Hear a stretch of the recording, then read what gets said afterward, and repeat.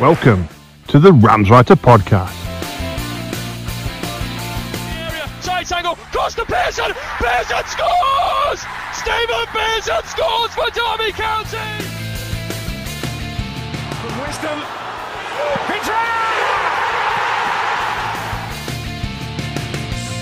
By Cashin, goal!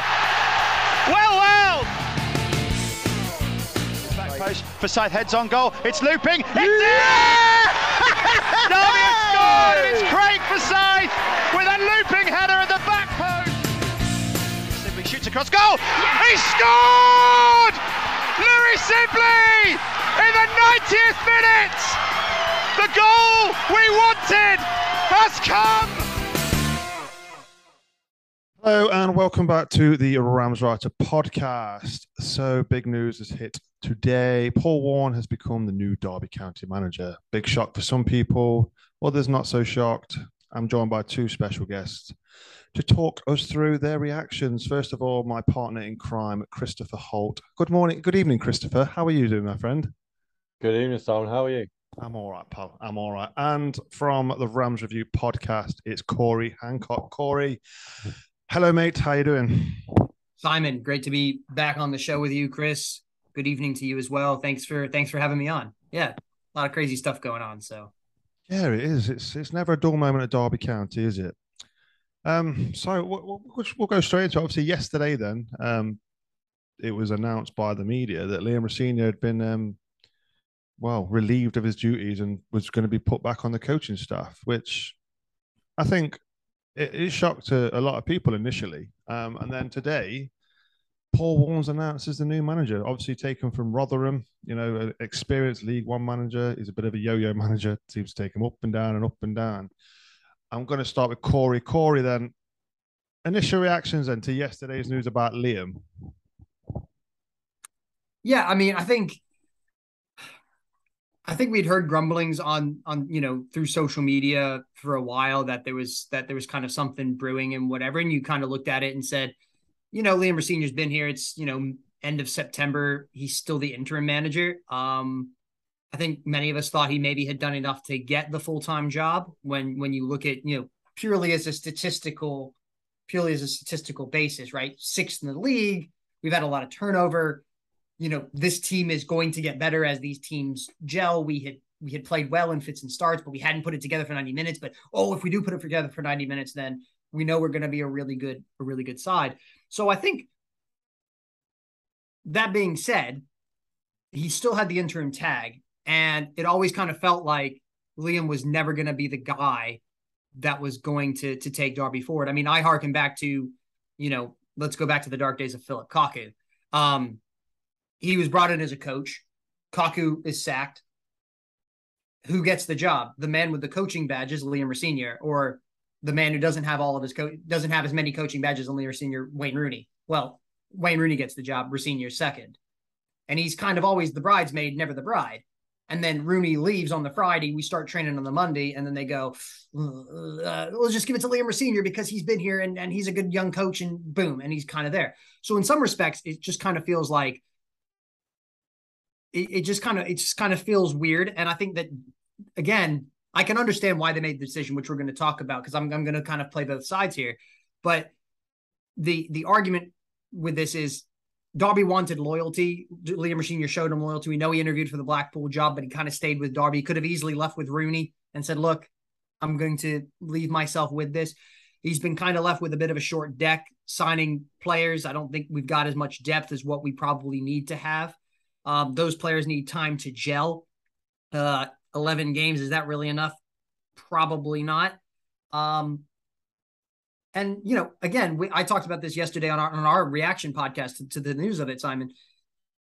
Liam Rosenior is such a nice and likable guy that this hurts more because he's so nice and likable. If he was a complete jerk, I don't think anyone really cared. But he's just such a nice bloke. I think that might be his downfall, though. That's part of it, right? He's just too nice. He's just too nice to it. And just the one thing, Derby, we wanted them to just have a quiet close season, and a quiet, start to the season where David Klaus can get under the thing and we can continue to move on. And we're back in the headlines again. And we're sixth in the league. It's not like we're necessarily struggling. But as I said last night on our podcast, have we seen Derby improve from opening day on Oxford? And I personally don't think we have seen the team improve massively from Oxford to where we are now. And I think that's probably the downfall. And you can see that in the statement that Derby put out earlier today. Yeah, Chris, your thoughts? Obviously, you rang me. I remember you ringing me yesterday, going, "What's all this about Rosenior?" You sounded very shocked. Now you've had time to sort of digest it. Are you still feeling a bit shocked? You still think it was the right decision to get rid of him, or? It was interesting. I met someone yesterday for a meeting, and they're a confidant of the Klaus family, shall we say, and they're related. And they told me that something was stirring, and I thought it would be to do with the back room or the up in the head offices, shall we say, with the directors and what have you. But then when I saw the rumblings of Liam going, and as Corey said,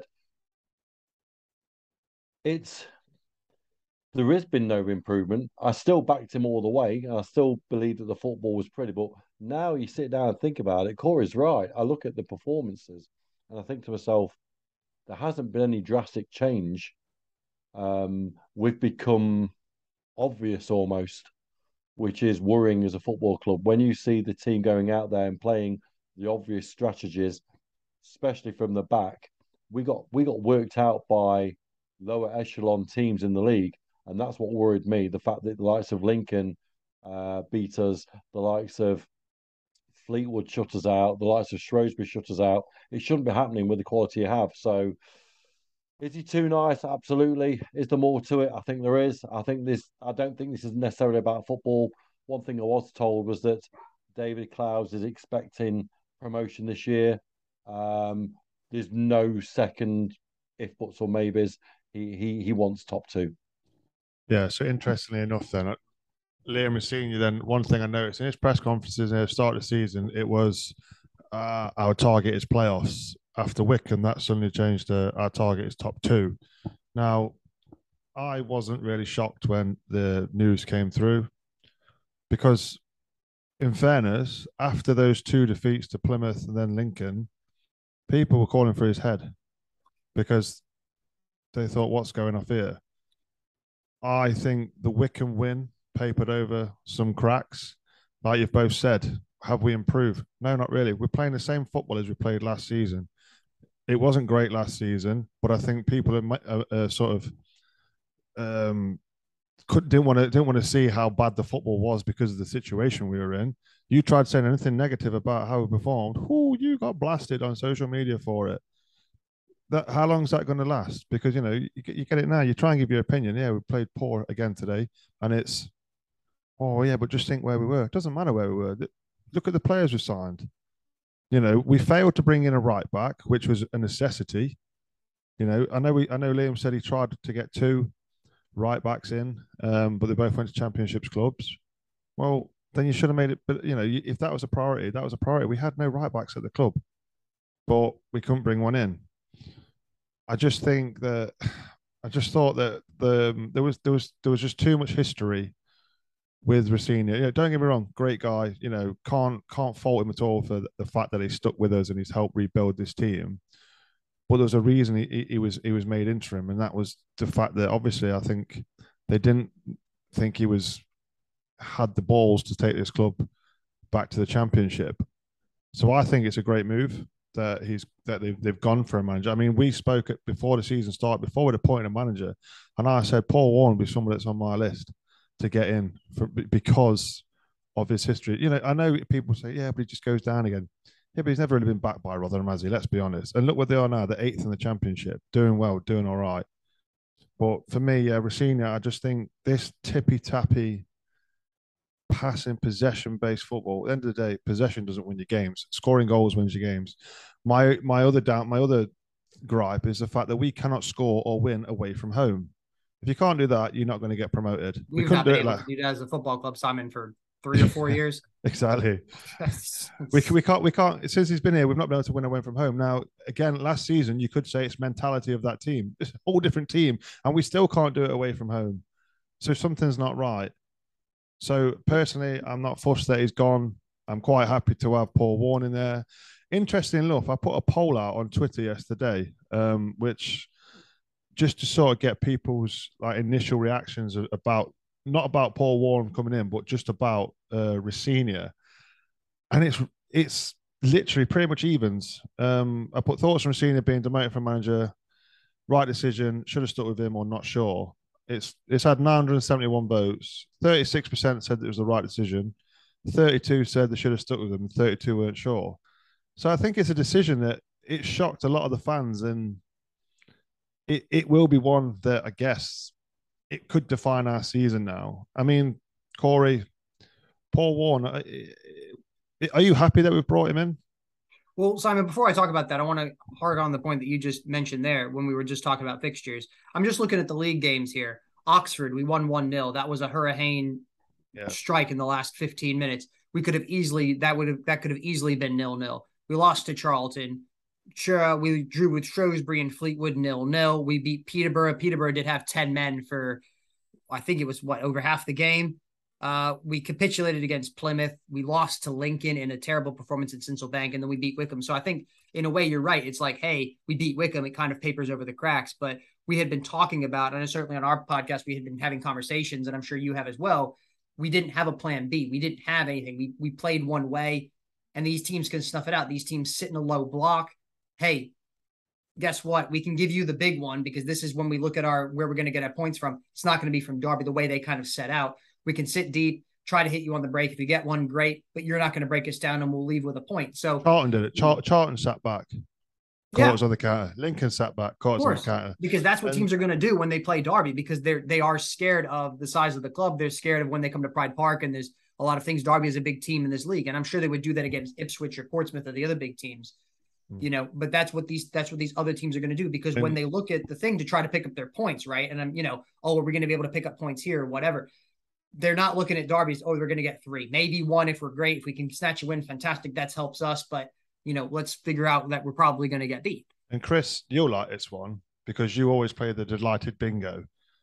How can a manager say, I was delighted with that performance after we've lost? I'm going to miss that. I'm going to miss delighted bingo. I think he said it 13 times on an interview, Corey, and I found that staggering. Before I sort of put my 10th penny in, Corey, what's your thoughts on Paul Warne? Sorry about it. Yeah, I mean, Paul Warne, he's got a tremendous track record. Obviously, the club have been building up his 3 promotions. Obviously, he's also been relegated 3 times. So, there is obviously good for the bad. He won the Papa John's Pizza Trophy, which that would be amazing if somebody wanted a pizza me at the end of the season, or a slice of the cup, or a slice of victory. Pepperoni over my pie with that kind of magic into the pizza cup. I'd get my championship T-shirt printed right now, baby. I'm all for it. I'm all in. I had a Papa John's pizza on Monday. Papa John's Pizza Trophy champions. Cannot fault it at all. So if Papa John's, if you're listening and you want to sponsor us, you know where we are. I don't know why. Why does he use product placement when it's not a sponsor? Jeez, just say generic.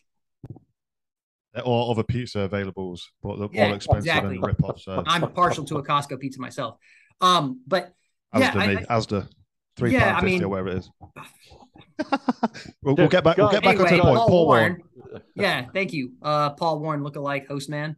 Paul Warne. He's got a tremendous track record. I don't think he plays the direct football that people were kind of banning about on the socials last night. We spoke to a Rotherham podcast last night when it became apparent he was going to become the manager.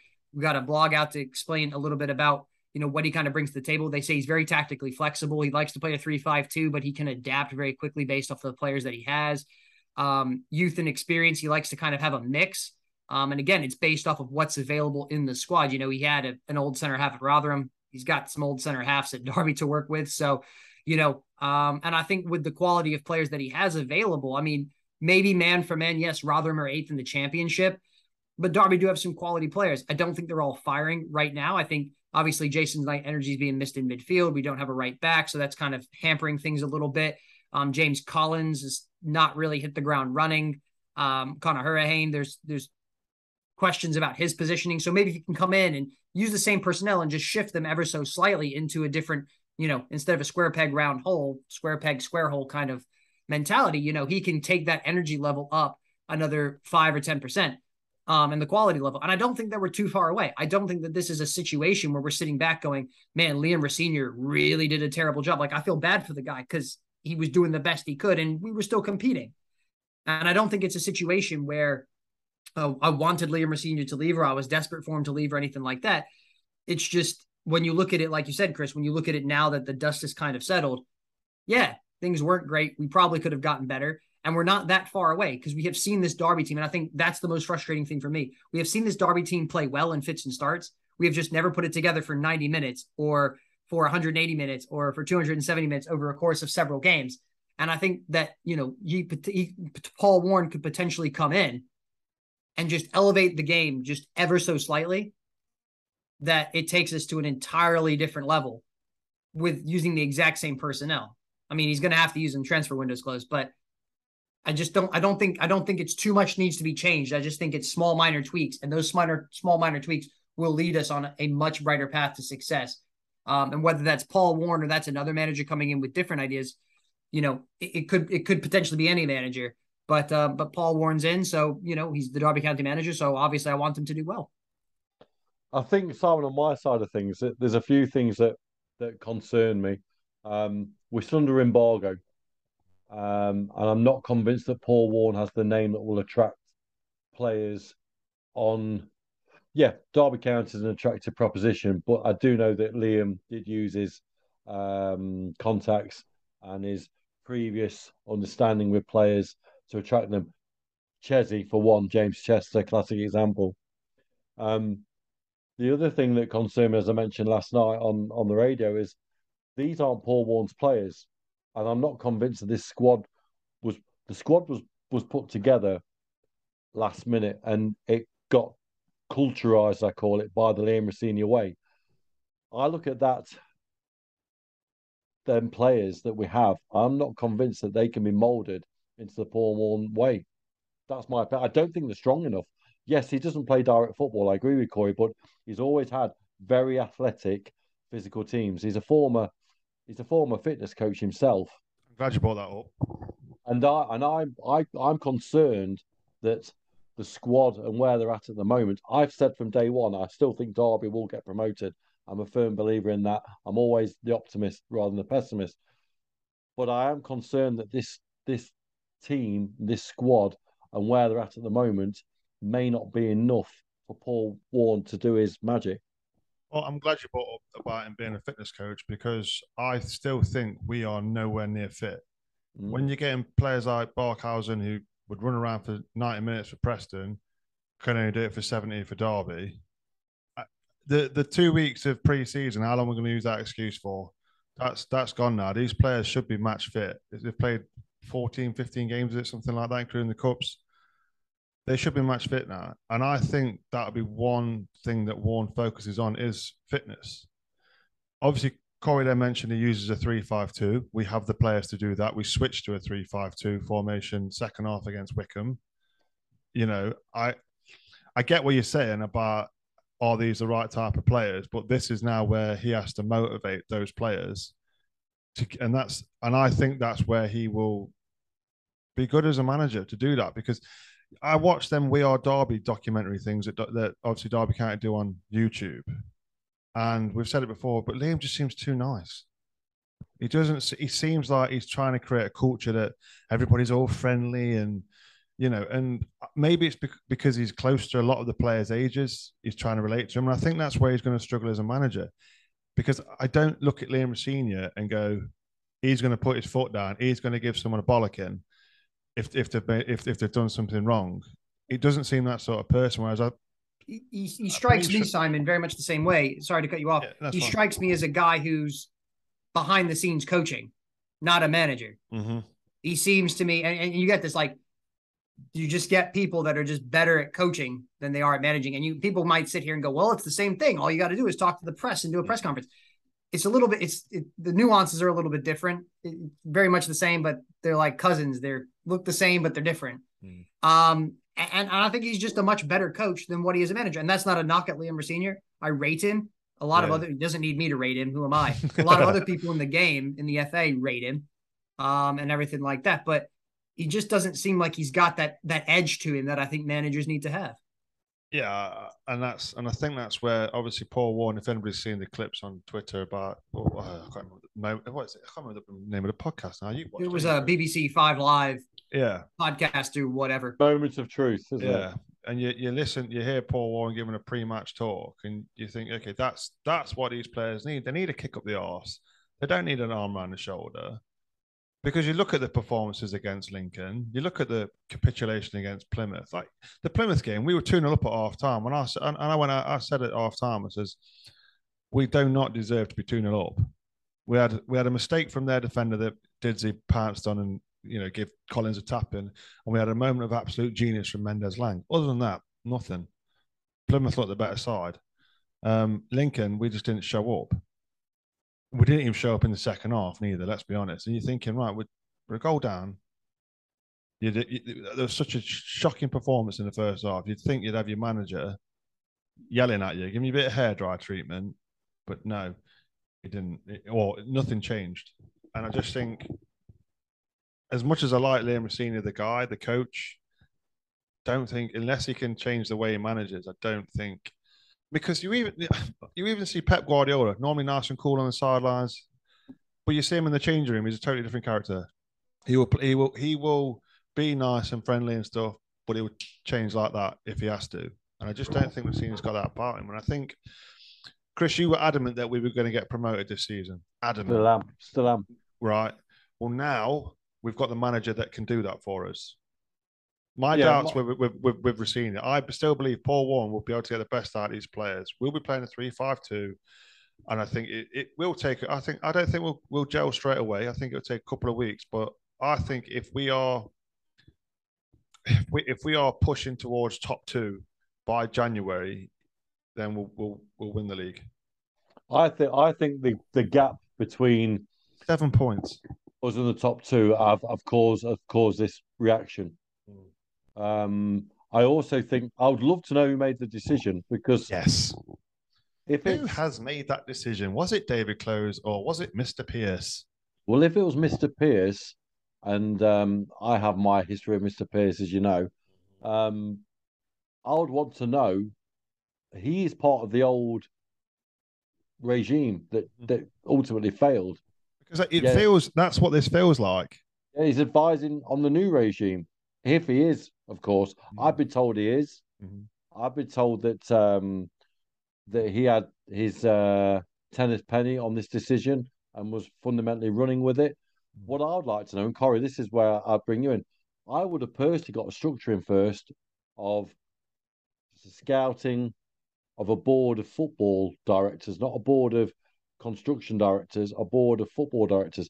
Now, this may be the first of the jigsaw, but in the reverse way, if that makes sense. And you may find that Paul Warne brings in other people on scouting, etc. But Corey, don't you find it a little bit? Who do you think made the decision? I would, as to quote Jose Mourinho, I prefer not to speak about Stephen Pearce, because if I speak, I'll be in trouble. Because you won't. Don't worry. No, I would just prefer not to speak on Stephen Pearce on the air. That's what I'll officially say. But yeah, I think you're right, Chris, in the way that when I look at Derby right now, I still see a shell of a club. I don't look at them as the force that we have known them in years past. I don't see them as a club that is robust. I don't see them as a club that has a lot of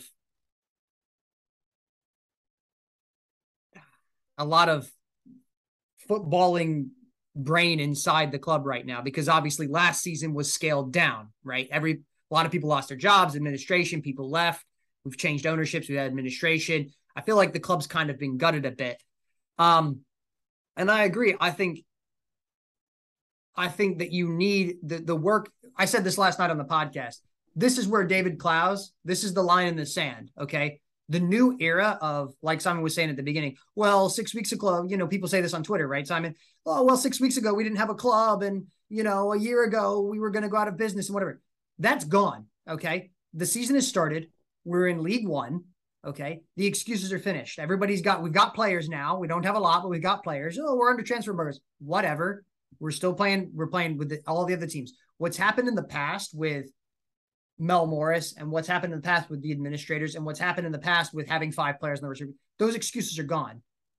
We're what? Let's just say for the sake of the argument, we're 10 league games into the season. I think we're at 9, right? Like, because we would have had 10 at this point. We're 10 league games into the season. David Clowes has made the marker in the sand, and the new era starts now. This is David Clowes' first big decision that he's had to make as an owner.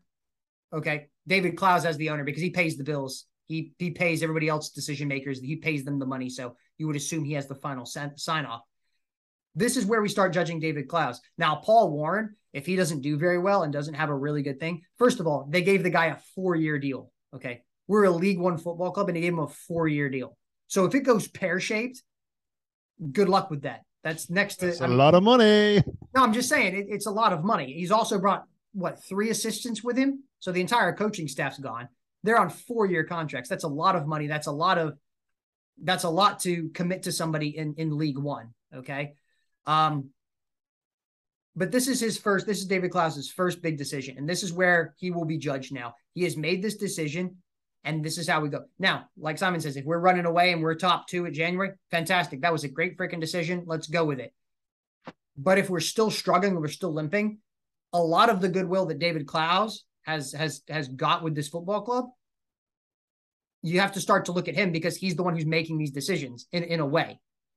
Yes, he wants to get promotion. So does every other team. And I know why he wants to get promotion, because he wants to get return on investment on the money that he paid to buy the football club out of administration. It's always going to be the aim. If we're in League One next season, it's going to be financially crippling. And I don't think David Clowes will be here because we'll have, I agree.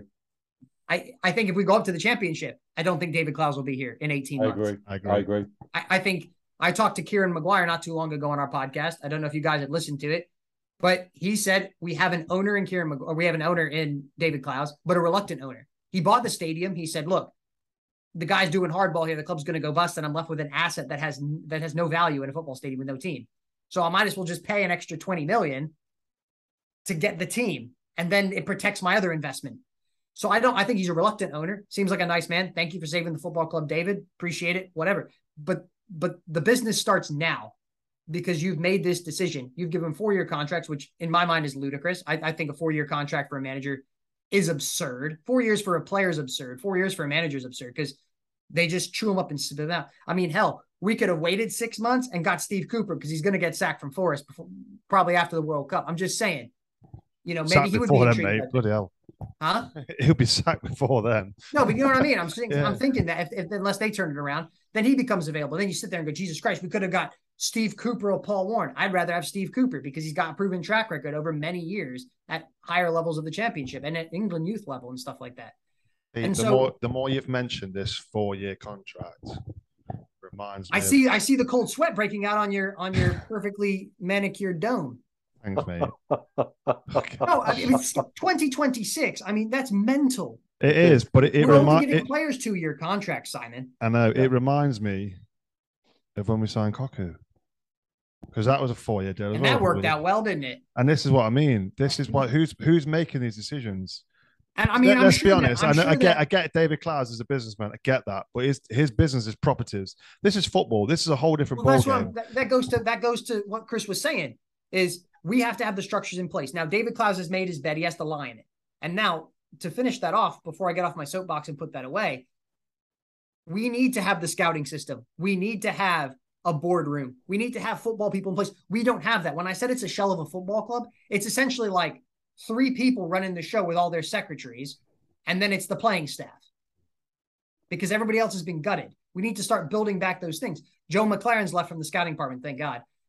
Get someone with a passport, whatever. He'll probably get Man United job or some crap like that because his dad's assistant there. All I could say is thank God Ten Hag's in a job or else we having Return to the Mac 5.0, which I don't think I could deal with. I'd be retiring from Derby County. He'll be sporting director. What do you mean? Yeah, Jesus Christ. Consultant, quote, consultant. Yeah, but we need to build the board back. We need to build the scouting team back, and we don't have that. And we're making decisions to sign a manager on a 4-year contract. And I agree with you, Chris. He might very well turn around and say, hey, I know these scouts and I know these people that might be very well and good, but it gives me the same cold sweats as when harken back to the dark days of Chris Kirchner when there was rumors of his agent being the director of football and all these things. It just gets too weird. Okay. It gets too weird. If you have too much groupthink at a football club, it can go pear-shaped because then people go, it's like when I talked to some of the Blackburn Rovers guys, they were never going to sack Tony Mowbray because he knew the chief executive and they were buddies with the owner. So it was like a little mafia and they could do whatever they wanted and they ran the club. You need to build the other structure, and we don't have that in place. Now we've made this big decision as manager. Now it's time, David Clowes, to get some football people in who understand the game, okay? I'm not saying that you don't understand the game. That's not what I'm saying. Get some people experienced in football in who aren't crooks. Stephen Pierce, who aren't crooks. That was Corey, not me or Chris. That was Corey. No, yeah. Who aren't crooks, who can get in, who can do the job, and are going to do the job right. Put those structures in place. Look at Leicester's success. That wasn't built on an individual manager. That was built because they had a well-run football club with Steve Walsh as the director of football, scouting players and picking them up and whatever, and they made smart choices as manager. Look at Brentford. They look at their thing. I don't even know who runs. I know they have 3 or 4 women in their front office. That's fantastic. What an achievement. And they don't they don't get coaches based off of, oh, this is the hot property, or this guy's got good hair, or this guy's, the sexy kind of appointment. Do they fit the Brentford model? Do they fit the way Brentford's going to play? Yes, no. That is the thought tree there. No, not interested. Yes. Okay, we can go down the thought tree. And they have those structures in place. That's how Brentford are able to find these hidden gems who are like no-name, nothing players. And then they can go and perform and be in the Premier League at top level. They're obviously doing something right because they took Ivan Toney and they made him an England international. I mean, they're like 10th in the Premier League. They're doing really, really well. So that's what I want to see, Chris, from this thing. David Clowes has made this decision, or David Clowes has signed off on said decision to get the manager. You need to have the structures in place. And on your point on Stephen Pierce, I take that he's not a crook because he's not done anything wrong. That was a joke, obviously, for the lawyers. That was a joke. But you got to get rid of the old regime, okay? You have too much of the Mel Morris influence in there. Stephen Pierce has been around for 5 or 6, 7 years now. What progress have we made under Stephen Pierce? He's seen us gone down. He's seen us gone to administration. He's seen us gone FFP violations. And it baffles me how he is still in a job. I mean, Derby County. Not just you that baffles me. It baffles a lot. Mostly Derby County baffle me generally about most of the stuff that they do. But this and football is just an insanely bonkers business. But how that man is still in a job and has not been replaced is incredible because his job was on the block. If Kirchner has gotten the job, it would have been Gary Crook. Wouldn't it have been Gary Cook or whatever his name is into the job? But Stephen Pierce is still there. Maybe David Clowes is waiting. I don't know what Stephen Pierce, he knows what skeletons are hiding in what closet. Yeah. But we have to get that influence out of the football club and move on. Because like you said with Rossini, and now I'll shut up, Simon. You have too much of the previous regime in there. You've got Rossini, or you've got the overhang of the players and the administration and the turmoil and the mental toll that took. You've still got some players there that have done that. You've got still people in the front office that have been a part of that. And you have to do a clean sweep. We've had administration to do a clean sweep. So let's do a clean sweep. And it's not like the people that were there made us particularly successful anyway. Exactly. And this is what I said on Radio Derby last night, that if Warne was to come in, which obviously he has now, the rest of the coaching staff need to go.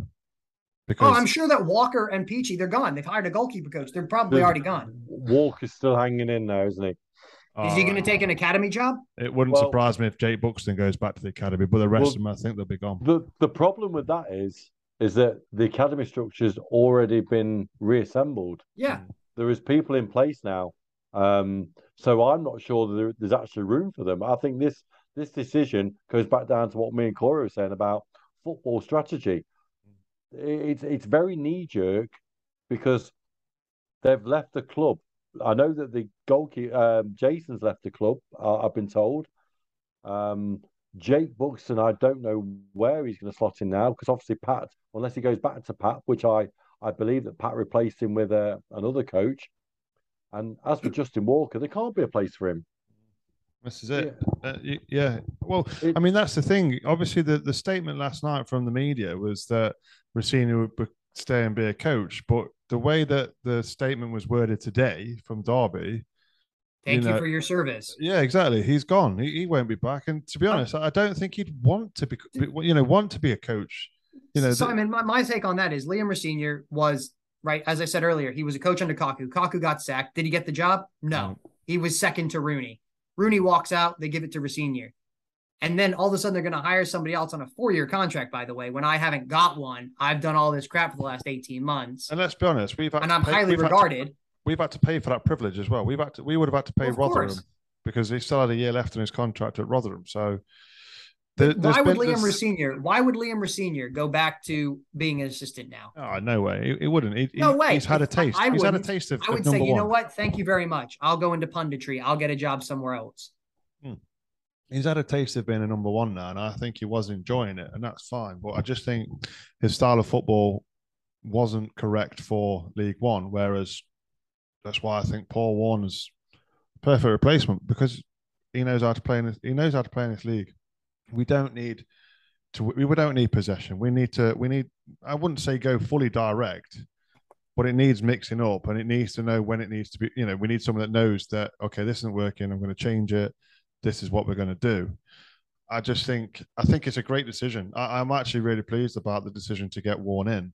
I think we might see a better James Collins. I think he might start scoring more goals. I think we'll start seeing more crosses into the box rather than trying to walk it into the box all the time. More bodies in the box. So I do think performances, they might not look as pretty on the eye, but at the end of the day, if we look at Gary Rowett, they weren't the best performances. Some of them were crap, awful, but we dug out wins and we got to the playoffs. So, and you're happy. You're not bothered about performance. If you win 1-0, played awful, but you've dug in and scrapped out a 1-0, you're still buzzing because we've won. You're like, yeah, well, it's a win, isn't it? And that's all that matters to the fans is the result, not how you play. It'd be nice to be entertaining and get the full package. But at the end of the day, I can't really see that happening. It's interesting. So I'm just looking through the website now on the staff. And it says that Liam Rossini is now on the coaching staff. There's a picture of him on the website. There is. And then you've got Jason Piercy coaching staff, Justin Walker coaching staff, and then image coming soon, Paul Warne head coach, Richie Barker coaching staff, Matt Hamshaw coaching staff. That's a lot of coaching staff. And then there's no picture though of Jake Buxton. And then obviously go on to your physios and what have you. So I'm of the impression that everyone has gone by Justin Walker, and I think they're trying to find a jigsaw piece for him, and I'm not convinced they can fill it. Yeah, but I think it does go back to what both you and Corey said. We've got a new manager now. We've got someone that's permanent. I think we all assumed it was just going to be Liam Rossini that would get it. I mean, you said Chris, give him 10 games, then see how he does. Yeah. If he's up there, give him the job. It's been 10. Well, it should have been 10 games now. International breaks come at the right time. Maybe it was planned. Sounds like it. Yeah, give him 10 games and then we'll get such and such. Today they've been saying that they've been interested in Paul Warne since July, and they couldn't persuade him at the time. How have they managed to do it now, though? Yeah, but that's the thing. I mean, you have to think about this, Chris. Look at the supreme power Paul Warne has in this football club now. He's on a 4-year contract. He's on a 4-year contract. He has supreme power at this football club. There is no, I am the captain now. I am the sheriff. There's a new sheriff in town. He's got 4-year contracts, more than all the players.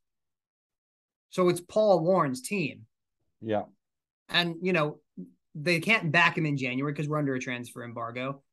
And we can't, like you said, we can't have 7 or 8 coaches. This is a League One football team recovering from administration.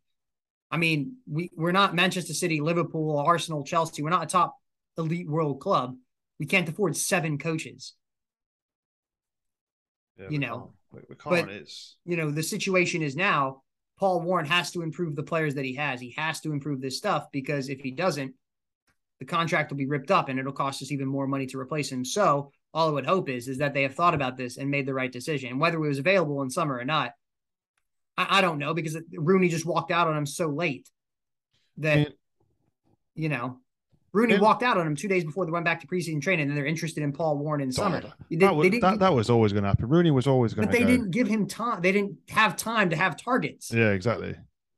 I think it was, again, if they wanted Warne and they couldn't get him then they had to bring in someone. And now obviously Rossini went for the Blackpool job. We don't know if he turned it down. We don't know if he even got it offered. We don't know. But all of a sudden, next minute is interim manager here at Derby. And it's like, okay, I think most people expected that, but the way it came across was, oh, he's been loyal. He's stayed. Rooney's gone. He's stayed. He's taken his opportunity now, and which is fair enough. But I'm still interested to see if he got if he would have taken that job or not at Blackpool if someone had come in. Do you know what I mean? I just can you? Yeah, he was loyal. He has helped us. He has built a squad. But let's not forget those players that he had lined up would have been lined up from the previous season. You don't just sign 15 players like that in the space of a matter of weeks without tapping them up beforehand. You see, the other thing I was going to mention, guys, I just wonder whether um, it comes back down to what me and Corey were saying about the lack of football knowledge in the football club at the moment. Our Plan B and Plan C strikers are both unproven, no background in league football whatsoever. Dobbin is injured. The lad from Sheffield United may have potential, but we cannot rely on potential. Oh no, obviously no. Yeah. What really frustrated me, and we said this, Corey, on the last podcast of ours, the chap that came on for Plymouth, from the guy on loan from Birmingham. God, I can't think of his name now. Who? Cosgrove. Cosgrove, yeah. He went on loan to Plymouth on the last day of the transfer window, and his debut bags a brace and looked strong and looked fit. Now, who is telling, who is actually instructing the policy of the recruitment? Because it worries me that they went to two academy products as our backup to James Collins. I just wonder whether that was a big issue as well with David Clowes. Yeah, I think you're right. I think you look at it, we had obviously Dobbin came from Everton. Surely that's the Rooney link there. That would have been where that's come from. And again, it goes to obviously, like I said, they would have been looking beforehand at players that they wanted in the summer. Rooney said he had a list of 50, or he said that we needed 50 players or something like that, didn't he? Obviously, we bought in 15. 3 of them are goalkeepers, let's be honest. How many were just people that re-signed contracts? Yeah, Davis, Cashin, Tomo. So that's 3 there. And so that's 6 players. So really, realistically, it's only really, I guess it's 8 signings, 3 contract re-signs and 3 goalkeepers. And I think you're right. We had to build a squad. That was the initial. That was always going to be the initial thing. We need to rebuild this squad, and Klaus knew that. So I think that was the urgency. Get players in, right? Well, we need a manager to manage him. Rosina, do you want it interim, and then we'll support you. And if you prove us right that you can do it, we'll give you the job. Obviously, he's not. Maybe they had that discussion though. Maybe Rossini knew it was always just going to be an interim job until they found who they want. We don't know that. I'd love to hear Rossini's reaction right now, but I don't think we're going to get it. But I'd love to hear what he's got to say. I still think, like you said, there's a lot of things that are still unclear, like who's gone, who's staying. What's Liam doing? Apparently he's on holiday at the minute. I've been told in Portugal or something. So. But just don't know. But I think it goes down now. You've got a manager in now, right? Now you need to start working on a board of directors. That is a head coach as well, not a manager. So you'd assume you're getting a sporting director. That's the new sort of thing that needs to come in. I'd get rid of Stephen Pearce as quick as I could. Get some people in that have got football knowledge, that know how to run a football club. No disrespect to Klaus. Thank you very much for putting money in the club and buying this club and running it. But you've said it so many times, Chris, that he needs some footballing knowledge on that board. It needs a board. It needs a separate board. The Clouds Development Board are fantastic guys. I know them through the development world, as you know, and they have a fantastic reputation. But go back to what Corey said: square pegs, round holes. Yeah. These are not directors that understand the ins and outs and the processes of running a football team, and I wouldn't expect them to. And I just find it, this podcast was come across as negative tonight. We're not being negative. We're sort of looking at the ins and outs of where the Paul Warne thing has come from and who ultimately pressed the trigger. I just hope now this is the start of development at the football club and structure. because at the moment it's still the same structure as previously. An owner, a CEO running the shop. We've got a fantastic owner. I like David. I won't comment on the CEO because I've said my piece about him. And then it's what? You've got Dave Bigger in marketing. I haven't got an issue with Dave. We had a disagreement, and hence why I'm doing the podcast now. But I just hope now that by the end of this break, there is more structure than just the three guys that have come with him. And I'd like to think there's a strategy in place now for a recruitment team, for scouting. Going back to the Brentford model, as Corey mentioned, they haven't got an academy. They scrapped it years ago. We should have done that. They put all their money into scouts. They've got scouts in Scandinavia, where they get most of their players from, and also they've got scouts in Africa and Australia. If we're going to look at any model at all with success, we need to look at all options. Like I said, the Brentford model. I like the Luton model. I think the Luton model, they've got a fantastic board of directors. They've got experience and former players of the football club there, and it works clearly. Mick Hartford, for example. So I think there needs to be, exactly as Corey said, there needs to be no identity, because at the moment, I don't know what the identity of the football club is. Yeah, you've nailed it there. And I think this, you said it might sound negative, but this is definitely a positive. Absolutely positive. It's a positive day. I'm happy with the appointment of Paul Warne. I'm happy that he's been allowed to bring his team of coaches in as well, because at the end of the day, most managers are loyal to their backroom staff, their coaching staff. They all are on the same page. Now it's just about having this break. Obviously, I think the players are off this week, and then they'll be back next week. Let them have a 4 weeks training under Paul Warne, get to grips with what he wants. Meanwhile, while that's happening, this is where you again, like you just said, you'd expect now things to start moving in the director's box, in the boardroom. That, to me, and it was never going to be a quick fix to rebuild this club, never in a million years. And I think the first thing was always going to be the players, then it was going to be the manager, and then it would be the structure. We need a recruitment team in by January. That goes without saying. And I think that's that would be the target. We've got a good squad, a capable enough squad of being in or being there. Well, you can see already. We're there or thereabouts already. Was it harsh to sack Rossini in seventh, or not sacking, but relieve him his duties while you sat in seventh place on goal difference? The only thing is goal difference keeping out of playoffs. Maybe a little bit harsh. Probably was a bit unexpected. But obviously, the perception that they're getting off Rossini is that maybe he's not the man to take this club forward.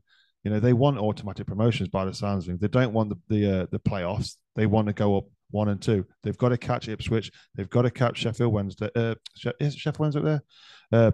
Portsmouth, Plymouth. They've got to catch them. And now, and that means going away from home as well. It means going away from home and getting wins.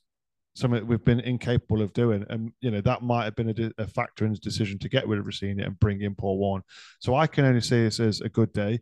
I've got no, I do feel sorry for Rossini, but at the end of the day, 2 weeks ago, fans were already calling for his head because they'd seen enough. Despite where we were in the league, despite that we'd got some victories, they'd seen enough that said to me, he's not up to this job to get. Because I think the majority of the fan base, they're like you, Chris. They think we should be promoted this season. Without doubt. We should be. I don't think we should be. We have to be. Yeah. The long-term interest of this football club. Yeah. Another season or another 2 seasons in this football club increases the instability. It will gut our academy. We can basically kiss Cat 1 academy status goodbye, because there ain't no one coming. You can't run an academy like that in League One, right? They should have been it when we were admin. Any sellable assets that we have for pennies on the pound, right? And the longer that you're down here, the more random players that you're going to get that are not the quality that need to take you forward. And then the more you drop off the precipice and you become a League One team, not a big club in League One, just a League One team. It's very quickly. Promotion is an absolute must, if not this season. And you want to get it done this season. But if we stay down and we continue to rebuild, it has to be done next season. And if it's not done in the next 18 months, then I really fear for this football club, because we'll never get out of the division the way history has told us this football club goes. See, I agree with that. My concern is when you bring in a manager under an embargo, he can't pillage his former club. He can't go to Rotherham and go, I want such and such. How much do you want? We haven't got that luxury. He's still got to go into a transfer market in January and somehow pull some rabbits out of the hats. The other I think equation, the only thing to that, Chris, that might be a positive is that he worked on very little money at Rotherham. So he might be used to doing that. My bigger concern is when he's here and the shackles come off for spending the money, because he's never had globules of money to spend. That's where your recruitment team comes into play. Exactly. So that's going to be interesting. But I agree with you. I think it's going to be difficult to recruit players when you're languishing in League One. Paul Warne doesn't have the attract. The club's going to bill him up, whatever. Paul Warne, people are not beating down the door to play for him because he's not a, you know what I mean? Like, and this is why a certain quality of player. This is why I think it's so important that we are either in first, second, or third place come January. 100%. Because it doesn't matter if it's Paul Warne, you're then going, I want to go Derby County. You could be a championship player that's not getting in the team. You could be a League One player that is in a club that's lower. But you're going, well, Derby County are third. They're walking the league at the minute. Do you know what I mean? I'm going to go there. It doesn't matter that it's Paul Warne. It's where that club is. And I think that is going to be massive for January. You know, for the January window is our position. If we are third in the league, second in the league, first in the league, we'll find it easy to attract players, whether that be championship players or like League One, League Two players, obviously. But that's how we're going to attract players. Not going to be the manager, not going to be the style of football. It's going to be how we got a chance of promotion. If the answer is yes, come January, we will build, we will get a stronger squad, and we will go up. You know, and like I said, you know, Paul Warne, I think is a brilliant. You don't like his agent, Simon. You know, Chris, this is very similar to your interview. He said he's delighted like 13 times. I am, yeah, I know. But the thing is, though, like Simon's list of the things that he's most happiest in life. Paul Warne being named manager. Look at me. I'm literally his son. Getting married. I am literally his son. Look at me. You're going as Paul Warne for Halloween. You literally both said to me, you actually look like Paul Warne. Then I put my hat on and I even looked even more like Paul Warne. He looks better. Let's not beat around the bush. He's slightly more. I like listening to his interviews when he was in the Championship. He always gave a good interview. He always come across well. Rotherham were always difficult to play against, especially away. The only reason that they went down that last COVID season was because of us. They had 8 games that they were called off for COVID or whatever, and they couldn't make they had to play like 8 games in something like 12 days. Yeah, it was. And they ran out of players. That is why. I remember watching them and I was like, this team's not far away. Oh, that's because they're missing their best 3 players, or this guy's suspended. Chris is going to mention his rant. I can see him itching to mention it. No, I've gone over the rant because actually it wasn't a rant. I got checked by Ed Dawes. He was guarding his words. So you're right there, Corey, because if you remember, for the first 6 games, I think they lost by the odd goal, 1-0, 2-1. They were in every game, and I think in the last game they ran out of steam and got a pounding. It was 3-0. Yeah, but I the other thing I'm going to throw at you is that you've got a new goalkeeper coach coming in. You've got Anang coming back to fitness. Just the formation changed completely from the back. As a side note, isn't that the most Derby County thing ever to happen? Sign a goalkeeper on loan and he breaks his arm in the first week. Right. Yeah. So that is the most Derby thing ever. It is. This actually is the timing of this announcement is coming at the wrong time, because originally me and Chris were going to talk about the Wickham game. Now, Joe Wildsmith, obviously, I may or may have not slated him quite a bit on this podcast. Didn't think he was up to it. Chris has had his say as well. However, against Wickham was probably the best game I've seen him play. Now, his positioning was a lot better. Maybe that's because he wasn't being forced to play on the edge of his 18-yard box. So I think we do have a new goalkeeper coach here, and I think we will see a different Wildsmith. Well, we see a different keeper. Or a different keeper, either or, because I don't think that our keepers are going to be asked now to be playing out from the back, which For God, I some hope reason, the problem is when you ask a keeper to do that, it's a goalkeeper. They go, I like diving around, I like rolling around in the dirt. I'm going to be a goalkeeper. That's why I became a goalkeeper, and I was the only one stupid enough to do it, and that. So, and that's your game. So Wildsmith's game, saving shots. When you're being forced to do something you're not used to, like trying to play out from the back, it messes up where I just feel it messes up where you're at. Where when it comes to shot stopping and positioning, especially. Chris, you know this as a goalkeeping coach.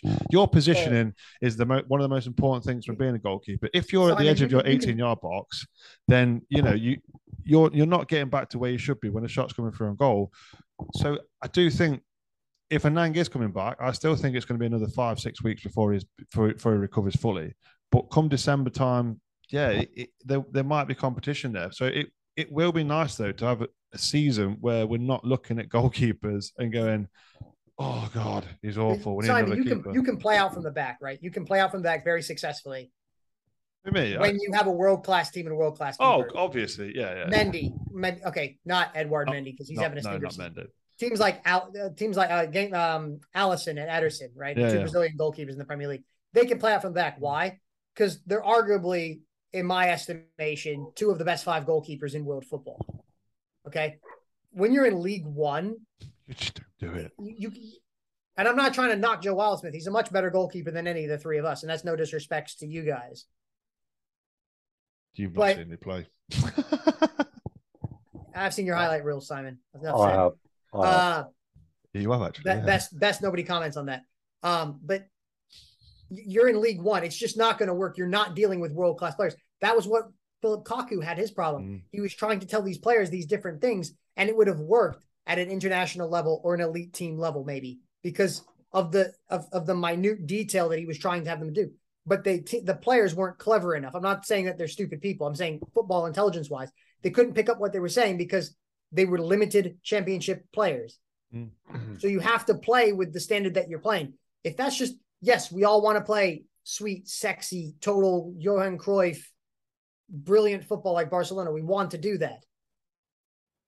But we can't because we're not in that position. Exactly. But I think that's Liam's downfall. We are a League One team with League One players. And that was definitely Liam's downfall. He was trying, as a coach wants to improve players. When you got players that are in the late 30s, you can't teach, you can't teach an old dog new tricks. It is difficult to change what they're doing. You've just opened up a can of worms for me to ask you this question. Go on then. Was Liam Rossinier, when you say he's not improved the players, and I said this earlier, most of the players that he's brought in are past their peak years. They're like 30 plus. Yeah. We have very few players in their peak years, which I kind of aim at 24 to 28 to 29, roughly. Yeah. We're rather side, aren't we? Yeah. Right. So we've got a lot of young players and a lot of old players. Yep.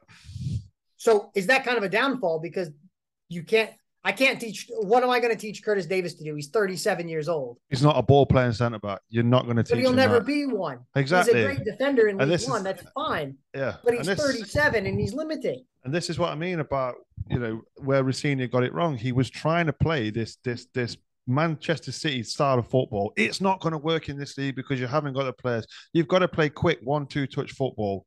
And I don't think our players have got the brain to move quick enough, to get into position quick enough, which is why I'm happy that Warne's coming, because he won't play that. He will play a possession-ish based football, as you said, but he'll know when to switch it, when to go direct, when to go long. Here's a question. Here's a question to you. All right, guys. Paul Warne has got a reputation for going for experience over youth. If you look at his Rotherham teams, who do you think his first back four will be? Because he is renowned for being defensively strong. He's got Richard Woods at Rotherham at the moment, who he took from Coventry, who's had a fantastic start to the season. I believe his average age of his back four, you'll know this, Corey, because obviously you spoke to a blog yesterday. I would not be surprised one bit. I'll throw my tenner penny in and I'll pass on the baton. I know exactly who you're going to say. I think he'll take Aaron Cashin out. I knew you were going to say that. I really do. I think he'll put Davis and Chester and Stearman in. It won't be. Yeah, I don't think. Yeah, Fozzie. It won't be a back four. No way. No, not Fozzie at center half. He had the one game where he turned into vintage Cannavaro. Fozzie can stay. Fozzie can stay as a wing back. That doesn't bother me. And I think Barkhausen will play as a right wing back or Mendez Lang, and those two will fight for it. But the problem with that is both of those are great going forward. So you have to take one of your better attacking players out in order to fit that formation because we don't have a right fullback. So who's your back three, Corey? Davis, Chester, and I would say Cashin, but I also saw him get skinned alive against Plymouth. Badly. But my point would be, Chris, is that maybe he keeps Cashin in there for youthful exuberance and a bit of pace. I know he's not pacey. No. But he'd be pacier than the other two. See, I'd keep cashing in. The reason being is when he was playing. No. Not his dad neither. But when he was playing, in the academy, under 19s level, he wasn't asked to play football. He was asked to defend. He was asked to be head it, kick the ball, put your tackles in. That's what he was asked to do. So naturally, he's a natural old school centre back, if you like. The likelihood is he's going to be asked to do that again. So I think he will stay in because I get where you're coming from, Chris, that Warne likes experienced centre backs. I get that. But I just think Stearman doesn't really have many minutes in his legs. Yeah, but his first game is away at Cambridge.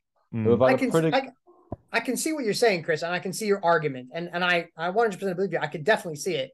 But it just scares me that we have like a 750-year-old back line, like to start it. Like maybe if it was 650 years old. Like I love Richard Stearman. I think he's the most beautiful man in the world. He's a cult hero. I mean, his eyes in the kit reveal last year just pierced my soul. It was amazing. I'm a big Steer Goat fan. Okay. But I just think that I need an ambulance, please. Corey's fallen in love with Richard Stearman. I've been in love for a while, Simon. But I just think you could have too much.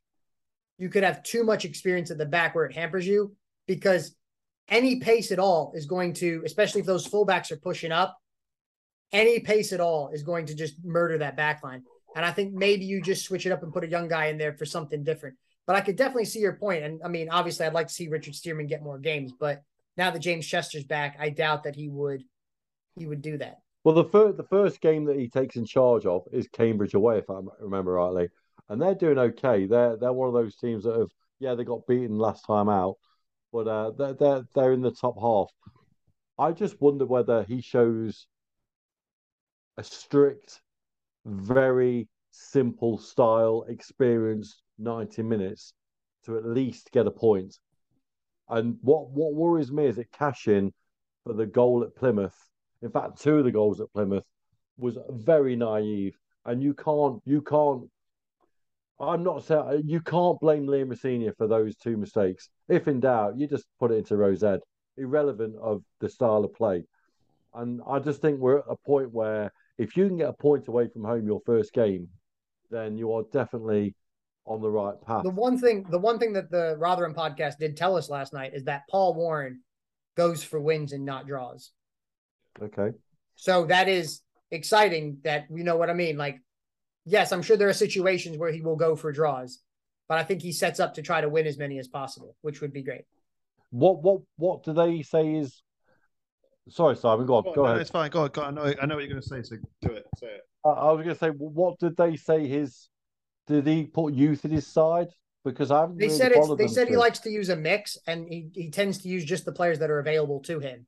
And then he tends to adapt his formations and his team selection based off of who's available, which is obviously available to all the managers. But I think that was even through the transfer market when players became available and they fit the way he wanted to do and he wanted to play. And they said that he likes to bring in quote unquote good humans into the club, which good characters, things like that. I'm all aboard that type of rebuild job because I think we've got some good characters in there. So, you know, hopefully that continues. I don't think he's someone who's going to be throwing in 15-year-old players like Rooney did last week at DC United. But you know, or Arteta at Arsenal. yeah. I mean, what were you going to say? Sorry, before I really interrupted you. You rude man. You rude man. I was going to say. Okay, so we're assuming he's going 3 at the back. Yeah. 5 in midfield. You'd assume the top 2 would be Collins and McGoldrick just sat behind him. And I've just heard your doggy once again make an appearance in our podcast. It's I'll fine. mute. It's fine. Who's the midfield 5? What happens with Bird and Horahan? I'll leave that with Corey to start. Oh, Corey's put you on the spot, mate. Yeah, I think, Tom Barkhausen played as a fullback or a wing back at Preston. I don't think is his best position, but I think needs must, you put him in there. On the other side, you probably would have to go for the youthful exuberance of Hayden Roberts. Oh, that's an interesting shot. Because of his youthful exuberance down there, you would hope the young man's got a little bit more pace than Fozzie. And then in midfield, you're looking at 3 extra players, and those 3 players for me would be Hurricane, Bird, and Knight. I don't think I'd like to see Max Bird get a rest in the team. What if Corey Smith was fit? I forgot about him. Yes. Then if Corey Smith was fit, it would be Hurricane, Smith, and Knight. Because I think Max Bird could be. He's dropped Birdie. I like you, Corey. Right. I don't like think he you will a do lot, that. I don't Corey. think he will do that because Max Bird is vice captain. Well, he was vice captain under Liam Rosenior, and I think that sort of. They're not going to strip him of it, Simon. Though they're not going to strip him. Hold on, we saw Paul Clement come in and strip Keogh of his captaincy. I saw straight Paul away. Clement do a lot of stuff at Derby that I never want to see again. That was the best thing he ever did. Was doing that because he went. This is my team. This is how you're going to. How'd that work out for him? Hold on, I'm not. Did that work out well for him? Hold on. Let's not get into this debate because that was a lot of player power was involved in that. There was a lot of people having a lot of words with our old owner. So I'm just going to put a full stop on that one. However, I would play Corey Smith as the Holden. That's his natural position because I don't think Bird is strong enough to win the ball back. Now, don't get me wrong. I mentioned this last week, and there was a guy on Twitter. He's an analyst, and he's quite good at it. So I'll give him his dues, But he said that Max Bird's stats would show that he does win the ball back. He does create passes and stuff like that. Yeah, but the perception I'm getting, I'm not seeing that. I'm not seeing that from Max Bird. All I'm seeing Max Bird do a lot is take the easy ball, take the easy pass on. I don't see him winning the ball back in midfield. I don't know why. Maybe I know the stats say that, but I'm not seeing that. Well, it's interesting you say it, Simon. Here's my view of it: is that where has the midfield come short so far this season? Because to me, they got physically beaten by Plymouth second half. I believe that there was clearly an issue with holding the ball. There was clearly an issue of winning second ball phases. And I just think that he might throw a spanner in the works and put someone like, if Cashin does play, and let's take him, I still think he'll play an experienced back 3. If Cashin does play, Cashin can play as a holding midfielder. Now, if I was looking for a brutal 5 in the middle, I would even consider putting Cashin as a holding midfielder with Corey Smith. Because I think I agree with Corey. I think Bird needs a rest. I haven't been a fan. I'm still not convinced about Louis. I think Louis's got too many yellows and reds in his CV as it gets more. To be fair, Chris, I was looking at Connor Hurricane to cut you off rudely. He's already picked up 4 bookings this season. Yeah, he has. Yeah. So. Yeah, that's a valid point. Sorry, my apologies. No, it's okay. I just think that if you're going to throw Knight in there for energy and tenaciousness, you can also play football. If you're going to throw in a crafted midfielder, you've got to keep Horian in there, to be fair. I think, Horian scores goals, let's be honest. Yeah, but then I think he'll go more rigid. I think Smith will come in. I also think that, I was just saying, Corey, if Cashin does get a shout, he has played holding midfielder before for the academy and did quite well. I just wonder whether there's going to be a whole new dimension, because we said at the start of the podcast we're not happy with the way the team has been performing. But how can you change those personnel so drastically to become a rigid, hard team to beat? What is missing that we haven't seen so far?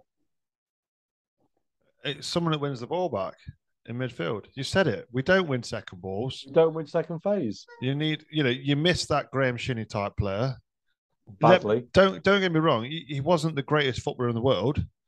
He wasn't employed for that, though, was he? No, he was employed to win the ball back. He was employed to, as Craig Ramage would say, he was employed to be a ratter and just disrupt things in midfield. And the only person we've got in our team that can really do that now is Jason Knight. But Jason Knight, I may have slated him a little bit on this. Like you said, he does offer something.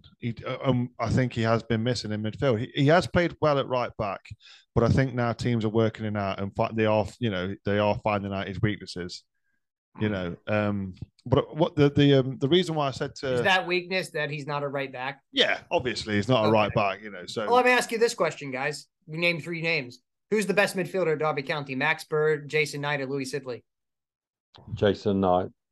Yeah, I'd go Knight. Yeah, so there you go. Louis he Sibley's starts over both of them. Let's be honest. Louis Sibley's a 10. That's his position. But he starts over both of them. Who? If you put any in the midfield, he starts over any of them. Yeah.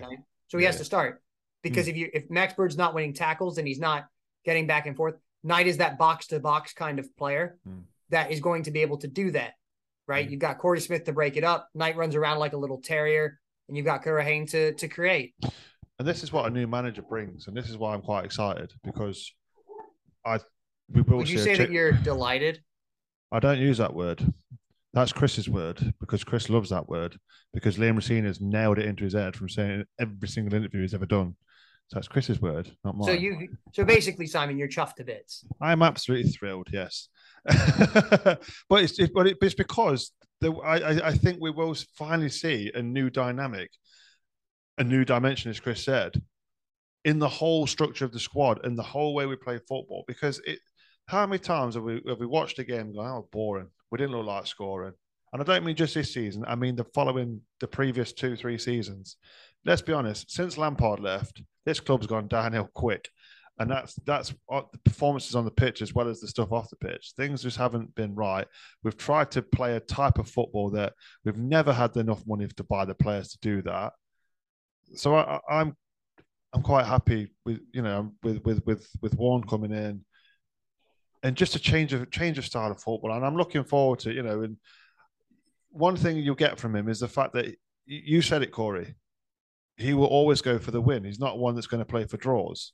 But he has the luxury of a bench at Rotherham to do that. If we're 0-0 at Cambridge in the 75th minute and he looks to his bench and goes, right, we need a big centre forward up front. Oh, we haven't got one, boss. Well, exactly. This is where I'm going to be interested to see how Osula comes into play. Well, because obviously Chris, we're assuming that Paul Warne is not going to change his ethos just because we've seen him play a certain way at Rotherham for 6 years. Doesn't mean there's not more strings to his bow. So he might turn around and say, you know what? I had a big man at Rotherham. I can't do that now because the big man's playing right now. James Collins, I'm about to fetch him off because he can't hit the barn side of a door with a banjo, right? Or a bazooka, right? Martin Waghorn 2.0. I'm just kidding. James Collins will come good, hopefully. But you know what I mean? He could. Everybody's been saying that all season, mate, and it's still not come good yet. He got one goal and everyone went, that's it. The floodgates will open. He'll score every game. Exactly. But I think I did this before. This was the same conversation we had with Martin Waghorn. But he might turn around and say, you know what? I need a goal or I need to keep it tight or I want to go for the win. And he might decide to play something different. We might see later on in the season, not up front later on in the season, Dobbin and Osula start together because he wants a lot of pace because it might say just because. And I think that's the one thing that a lot of the fans have to get out. And we can only go off of previous successes. So I understand that to a degree. But let's also not tar brush him into he's going to play 3-5-2. He's going to play with a big target man. They might just have been the way that he had to get results at Rotherham. And because he comes somewhere else, he might say, look, I've got better players at my disposal, or I've got more freedom, or I tactically see this game differently. And he might be able to adjust, which is also great because we haven't had the ability to adjust or tactically flexible managers for such a long period of time. And I'm not saying the Rooney tactical flexibility of not having a clue in the season we escape relegation and chopping and changing week after week to pick up a point, but he might decide to change something different. You know what I mean? Yeah, we might think it's a 3-5-2. He might favor experienced defense, and who the hell knows? He could play some under 16 kid at center half because he saw. I'd like to see him play Dobbin up front. Huh? I'd love to see him play Dobbin up front with James Collins. Generally, what Dobbin? I don't know what it is with Derby. We'll buy a striker. We'll play him out wide. That's what Derby do. So where'd you put McGoldrick? Well, I'm saying as in coming on. Because McGoldrick is given the first person on his team sheet, in my opinion. Without doubt. But can he last 90 minutes? That's what I'm saying. That I'd love to see someone like Dobbin come on and play off James Collins. You know, try and get him around the back, use his pace. That's what he does. You know, get balls into the box, get two strike. This is something that we lack. We seem to be trying to walk in the perfect goal. No, let's. If you watch the highlights on ITV4 as they are now, look at the goals in League One. It's balls lumped into the box and bodies in the box, something that Derby County failed to do so many times. That's how goals are scored in this league. Derby County is scared to win ugly. I'll just put it that way. That's a shout. That is a great shout. We have to win pretty. We have to score a screamer. We can't just bundle it across. All goals are good goals, as my dad says. Like, they all count. That comes back down to exactly what you said, Corey, about we need to have a new regime. We need to kick out this 3 or 4 year stench, which has been started since the Cocker days. And my final thing about all this is that I think January is going to be absolutely crucial. I think if he can hang around in the top 5, top 4, you keep saying first, second, third. I think realistically, we're not going to catch up 7 points this side of Christmas. That's my opinion. I think it's going to take time. But I think he's got to recruit a plan B. He's got to, because at the moment, you can be the greatest coach in the world, but if your players don't, as your analogy you said, Corey, about square pegs and what have you, we are limited in what we have, because you will not get Dobbin and Asula being able to win long balls, diagonals. They're not that kind of player. I don't see that we have that kind of player who you can. I used to remember Stevie Howard was fantastic at bringing Chrissy Martin. They were fantastic at bringing down the diagonal ball. I think the only guy that can do that for us is Craig Forsyth, to be honest. He has the ability of winning most diagonals and bringing it down. I still think he's our best crosser of the ball. Maybe. But I just think that the recruitment is absolutely critical to support this action, because I'm still a believer. If he changes the ethos of this squad, fantastic. He's got the personnel. I still believe he'll go up, but I'm still concerned that the fitness element of this squad is clear for all. Going back to Max Bird, I don't think he's changed as a footballer, Corey. I don't think he's changed as an attacking player, Simon. I think what has changed this year, he doesn't look fit to me. He just does not look a fit player at all. And as I said at the start of the show, we've not looked fit since Shane Nicholson left. Mm. We have not looked fit since then. And I think with Warne being obviously his past is a fitness coach, these players are going to be in for a shock, because they'll be doing their training, think, oh, we've done that, right, let's go do some fitness. It will be fit. There'll be a lot of fitness training, and this team needs that, because they are unfit. That's why we can't last. That's why, as you said, Corey, we can't do it for 90 minutes. It's because we're not fit enough. So guys, where do you think, because obviously we've been waffling now for a good over an hour, so just to sort of wrap it up, where do you think Derby will be at Christmas, and where do you think Derby will be at the end of the season now we've made this major decision at a right point of the season, Corey? Tongue in cheek, Chris, we'll still be in League One. Yeah, how do you like that bold prediction? You can take that to William Hill and put that on your betting slip. I'm just kidding. I'm not saying things about betting, because that's bad. Betting is bad. Don't do it. Be gamble aware. Set your limits. No, I think. Look, I think it's an American takeover Derby. I really am. Huh? What? I said I'm so glad we didn't have an American takeover Derby. I really am. That's because you'd be out as a podcast host, Simon. Hold on, I would have come in. Hold on. He was willing to come on the show. We set it up and everything. Yeah, I'll come on your show when I get the job. Yeah. He said that to me too. How'd that work out? That's exactly what I mean. It's ridiculous. Yeah, how'd that work out? Now he's been removed from his company. Yeah. Okay, gentlemen. I tell you what. But anyway, I'm so glad he never took over.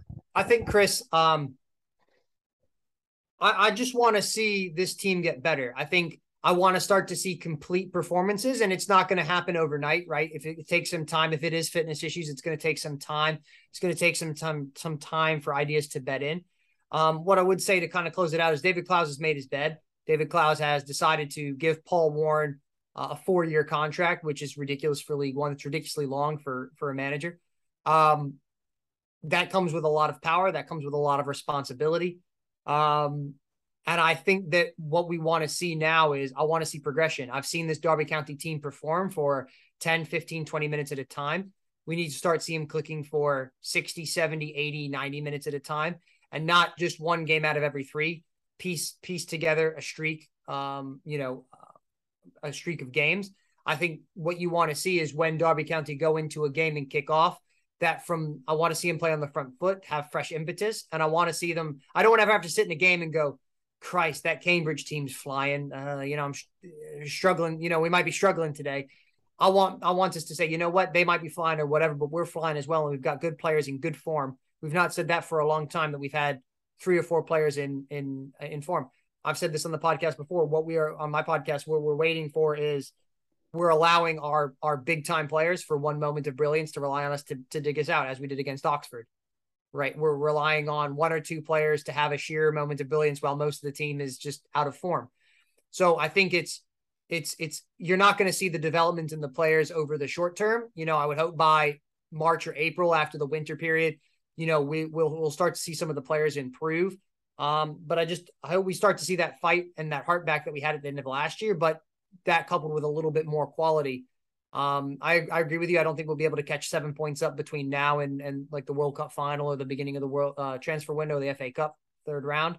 But we need to stay in and around the playoff hunt. All these games are big games. And as I've said before, you don't win and lose championships and promotions at this early part of the season. But the points that you pick up now make it a hell of a lot easier later on when you are fighting for promotions and playoffs and that kind of thing. And if you don't do well now, it's going to be an incredibly uphill test.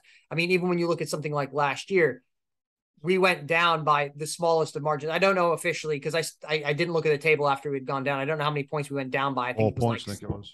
Huh? 4 points. 4? 4. Well, what if we had won the game against Peterborough? Exactly.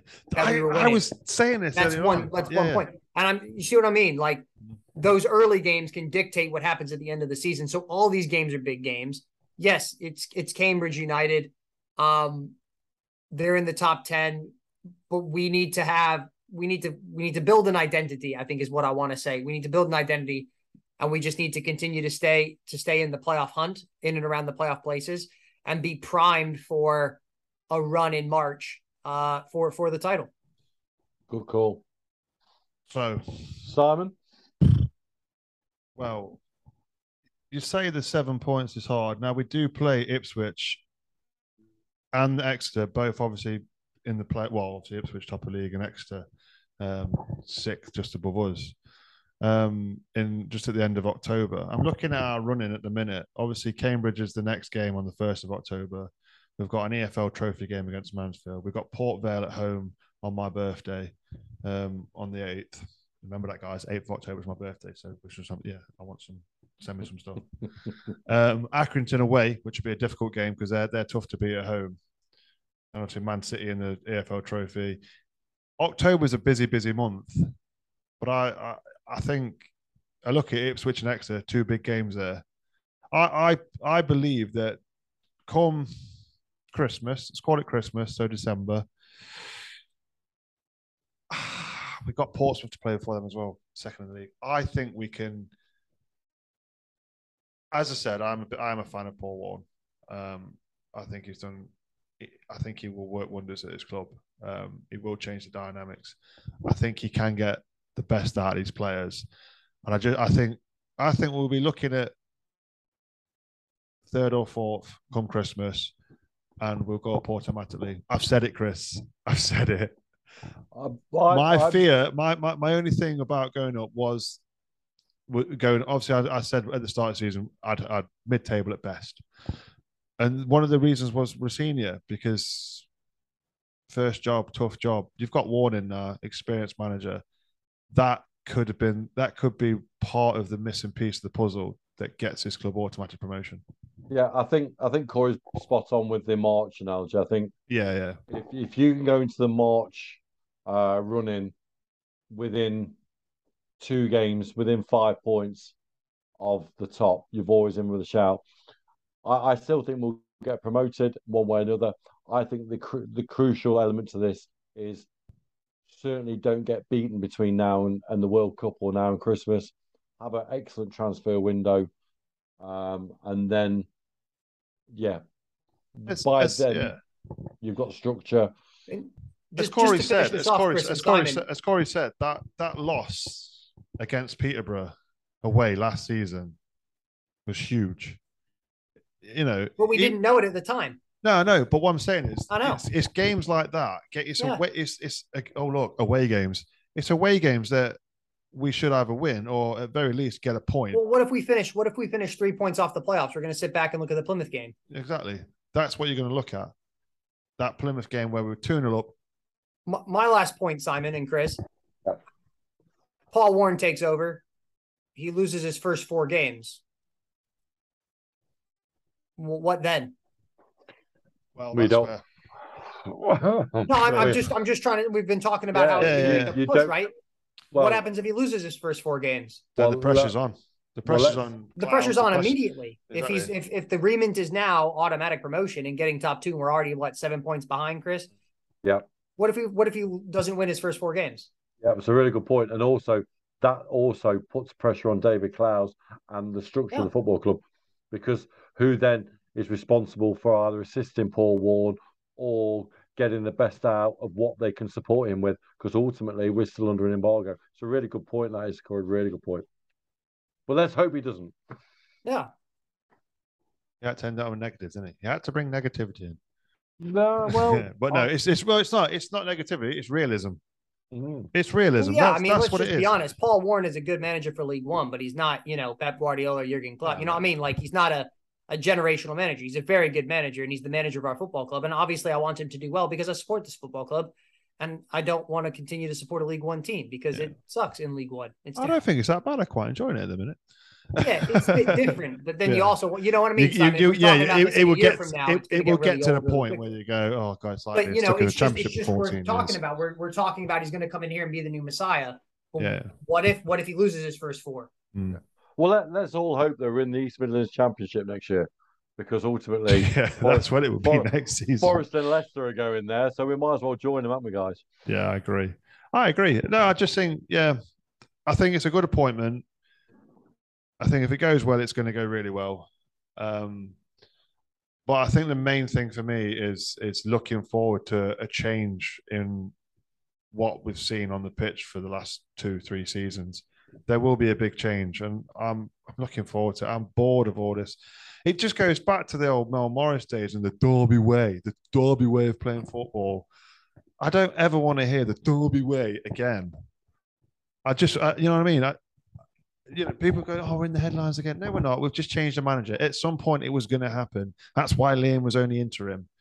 You know what I mean? So I just think we get behind Paul Warne, which I think everybody will do. Hopefully, we can run out against Cambridge. That would be a big statement. Say if we get, we play against Cambridge, we come away with a win. Even if it's a 1-0 win, we go, wow, Paul Warne's come in and he's done something that Rossini's not managed to do, and that score a goal away from home and get a win. That sets the bar dead high. So I think it's actually a bonus for him that he's coming in on an away game, because we know our home form, apart from Plymouth, is impeccable. It's a fortress. It takes something special to be beaten at Pride Park. So I do think if he can come in and get a goal at least away from home against Cambridge, then it just puts him in good stead. And we've got to take it from there. But I do think he's got a decent squad. I've said it, you've said it, Chris.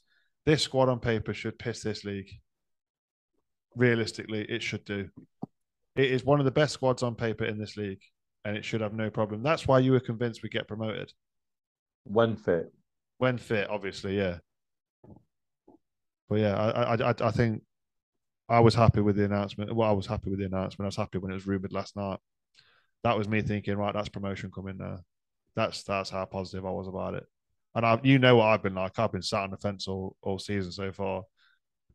So I'm buzzing out. I'm happy. Can't wait. And we look forward to Saturday. Is it? No, not this Saturday. Next Saturday. Next Saturday. Yeah. against And Cambridge. Simon, just before we go, Chris, I wanted to talk to you real quick. Halloween's coming up. I had an idea for Simon's Halloween costume. What do you think? Ready? Yeah. Simon goes as Paul Warne. What he needs is a woolly hat. Simon, have you got a woolly hat? If he had available? a woolly hat, he would look Unbelievably, exactly like I Paul have Warne. got a woolly hat. Really? You haven't, have you? If you want me to put it on, I'll put it on. Yeah. Hang on. I can't look until you put it on. Right, hold on. Right. There you go. There's my hat on. Absolute beauty. Oh my God, Paul Warne, welcome to the podcast. Paul, it said welcome to Derby. See, I'm gonna have to just put this on YouTube now just for that. Wow. Well, what a way to end the show, Paul. Thank you very much for joining us and good luck for the rest of the season. Thank you very much for having me on. It's been an absolute honour and a pleasure, and I will do the best, and I will get this club promoted. Corey, it's been a pleasure, mate. Yeah, Chris, thank you and Simon for having me on. Yeah, it's been good. It's been great to meet you, Chris. I know we've chatted a little bit outside of podcasts and everything like that, but Simon, it's great to be back on the show. Thanks for the invite. I really appreciate it. Thank you. You have to thank Chris because I was busy all day doing my job. Wow. I was busy driving, doing my job, and Chris was like, "We need to get somebody on. We need to get somebody on." I was like, "Just fucking." Well, that's the thing, Chris. I was like, "Just ask around, then." When you run a podcast, you have to put other things to the side, like I do. Yeah. Oh, you can't. You got to be dedicated to your craft. I didn't realise there's a demand for a Paul Warne lookalike in Derby, but obviously clearly. Oh my God, Simon, can you do keepy uppies?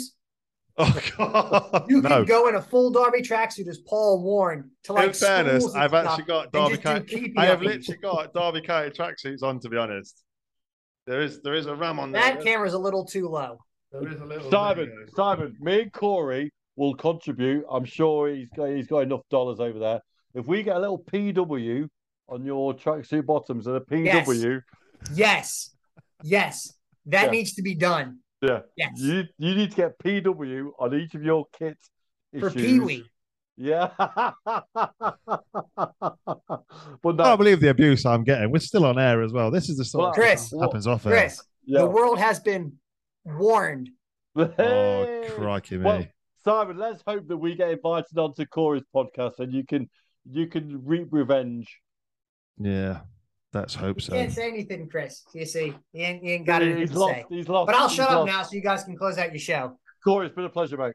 Yeah, cheers. Thanks, Corey. You're never coming on again. No, appreciate it. Thanks for your time tonight, Corey. And thank you to you guys out there who have listened. Remember to like, subscribe, and share as always. And also, I keep forgetting to do this, but you can make Chris feel a bit welcome. Go follow him on Twitter. His Twitter is at DCFC_CMH. And obviously also follow Rams Review on Twitter. They are at Rams Review. Yep. Great nice podcast. And easy. Jobs are good. Great podcast, guys. Great podcast at the Rams Review. So yeah, that's the show, guys. Thank you for listening, and we shall see you next time. And as always, come on, Derby.